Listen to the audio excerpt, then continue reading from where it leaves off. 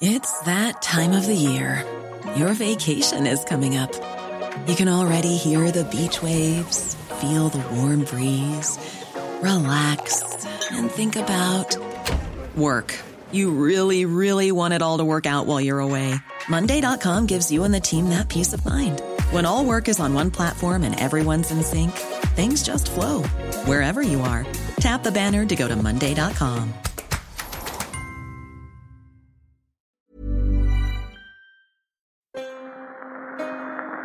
I bring you a message today from the people of Ireland. The Irish desire peace with England and with the rest of the world.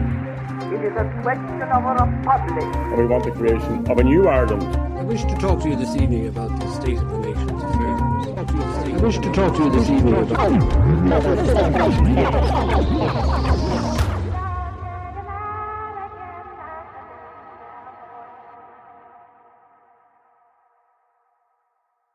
Welcome to the History of Ireland.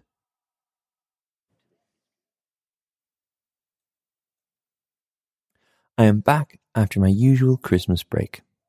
This one a little longer as I was off getting engaged to a certain assistant producer of this podcast. With that done and dusted, I can safely say I am very excited for 2024 and eager to get stuck back into the show. The winter of 1922 into 23 was a difficult one. Early December had seen execution after execution of anti-treaty IRA men, as well as the murder of Sean Hales, and people were uncertain about the future. As the editor of the Connacht Tribune wrote, Christmas 1922 falls upon an Ireland riven with the saddest of all strife, the strife of brothers, whose economic life is ebbing, where joy has been turned to sorrow because of the conditions that we ourselves have brought about. While a writer for the Freeman's Journal called for truce, "Let us put away pride and bitterness," he said, "and remember we are Christians and brothers. Each side has much to forgive. To both sides I would say, you are ruining your ideal of democratic government on one side and of complete independence on the other by the violent methods you use. Nothing founded on force lasts." But sadly, a truce was still a far ways off, and as historian Colm Kenny explains, spring was about to bring some final acts of viciousness and a further waste of lives before open hostilities came to an end. Over November, December and January of 1922 into 23, the anti-treaty IRA were struggling to survive, but still hell-bent on disrupting the new Irish Free State as much as possible. Across the country, a policy of, quote, systematic and continuous destruction was underway. Here was one set of orders given to anti-treaty forces, laying out in quite a bit of detail the approach to be taken. Roads.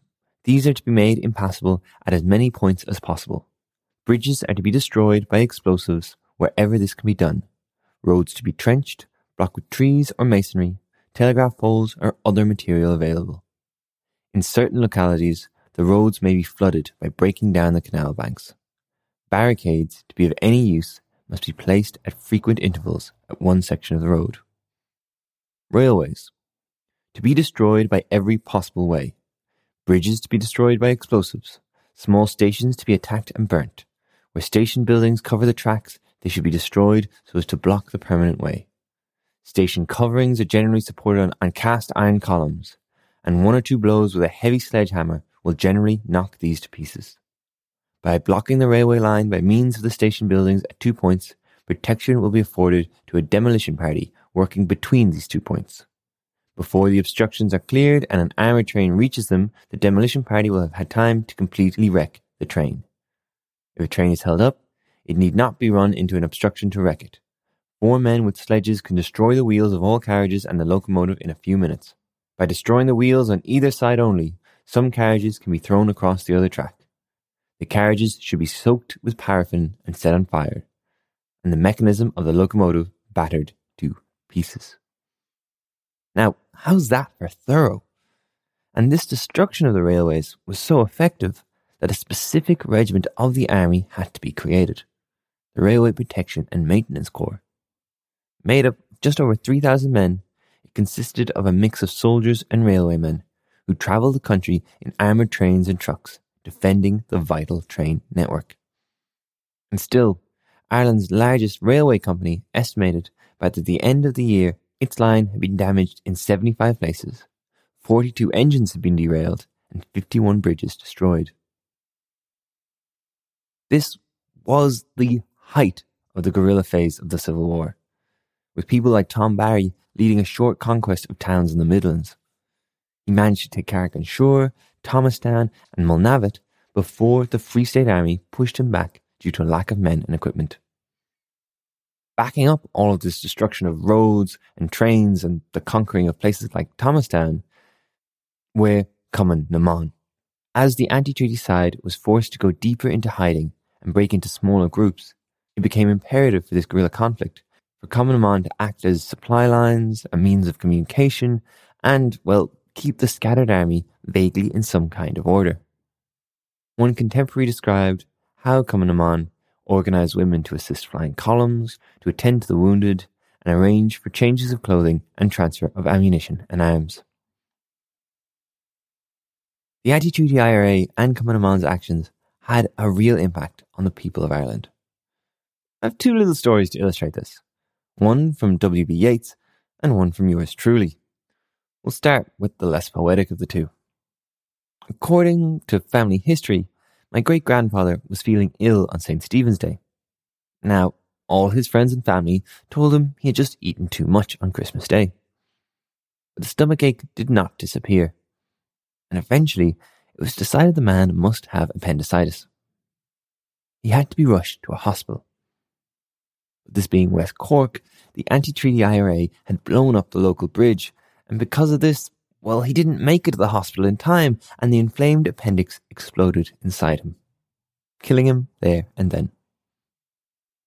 Admittedly, a different kind of explosion to the one we're used to hearing about, but one that was no less a terrifying story for a young podcast host as he lay in hospital at the age of 9 or 10, waiting for his appendix to be removed. Yeats also tells a story of having a bridge blown up near his home in County Galway. The anti-treaty forces arrived, and as Yeats tells it, quote, "They forbade us to leave the house, but were otherwise polite, even saying at last, 'Good night, thank you,' as though we had given them the bridge." A few years later, he would go on to publish Meditation in the Time of Civil War.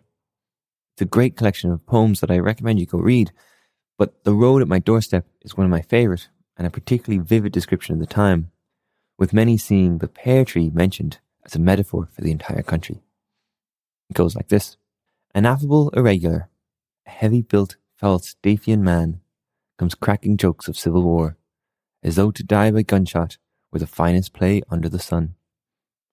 A brown lieutenant and his men, half-dressed in national uniform, stand at my door, and I complain of the foul weather, hail and rain, a pear tree broken by the storm. I count those feathered balls of soot, the moorhen guides upon the stream, to silence the envy in my thought, and turn towards my chamber caught in the cold snows of a dream."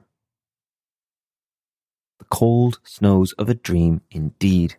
Winter of 1922 and 23 was not especially nice.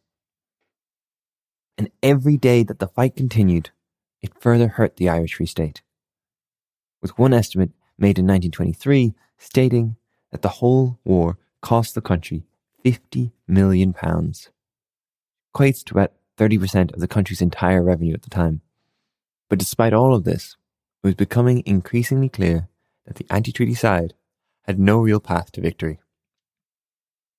As historian John Borgonovo describes, guerrilla fighters were hard-pressed, on the defensive, and aware of the widespread war weariness and hostility among the local population.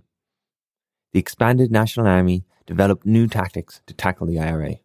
They deployed special units to deter agrarian conflict and flooded troubled areas with mobile columns to hound and harass Republican flying columns. Republican arrests and executions mounted. The Free State controlled most of the country by the close of 1922, and for the first time, IRA fatalities began to outnumber the national armies. Unlike the British Army, Free State soldiers understood how guerrilla warfare was organised and could identify Republican leaders and their supporters within the community. Basically, a superiorly armed Free State army, a lack of support from the wider population, and the brutal policy of execution by the Free State left the anti-treaty forces well and truly demoralised by the end of 1922. This is highlighted by the acts of Liam Deasy in January 1923. Deasy was a Corkman and basically the second in command of the anti-treaty forces. In a skirmish in Clonmel on January 15th, Deasy was captured and sentenced to death. However, Deasy issued a public statement calling for, quote, the immediate and unconditional surrender of all arms and men as required by General Mulcahy. This was followed by anti-treaty prisoners all across the country calling for an end to the conflict.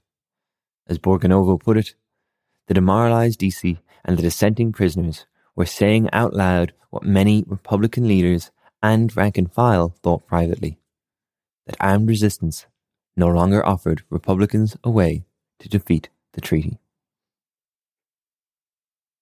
And on February 9th, the government announced a, quote, temporary suspension of executions, giving anti-treaty leaders the chance to reply to Deasy's call for a surrender.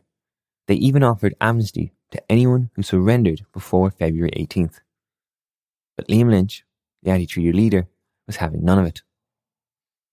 Lynch was not blind to the difficulties facing the anti-treaty forces. In September, he'd written that the disaster of this war is sinking to my very bones. Who could have dreamt all our hopes could have been so blighted? While in December, he wrote to his mother saying, would that English hounds had tracked me down, rather than old comrades who had been false to their allegiance. But despite all this, he still refused to surrender. And in fact, one senior anti-treaty IRA officer even went as far to say that, quote, Lynch's iron will alone kept the Civil War going.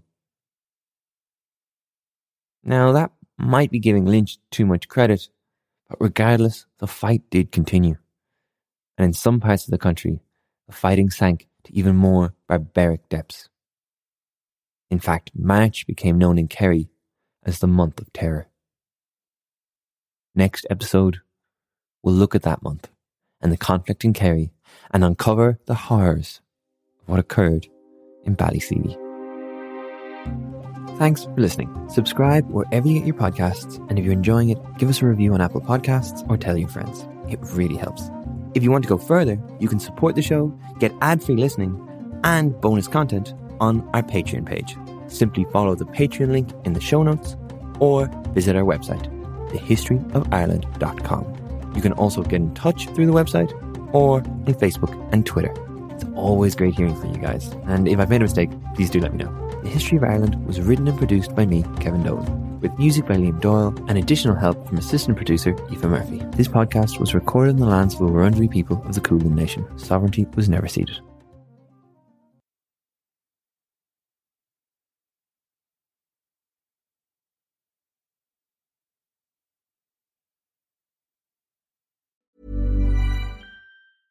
Imagine the softest sheets you've ever felt. Now imagine them getting even softer over time. That's what you'll feel with Boll & Branch's organic cotton sheets. In a recent customer survey, 96% replied that Boll & Branch sheets get softer with every wash. Start getting your best night's sleep in these sheets that get softer and softer for years to come. Try their sheets with a 30-night guarantee. Plus, get 15% off your first order at bollandbranch.com. Code BUTTERY. Exclusions apply. See site for details.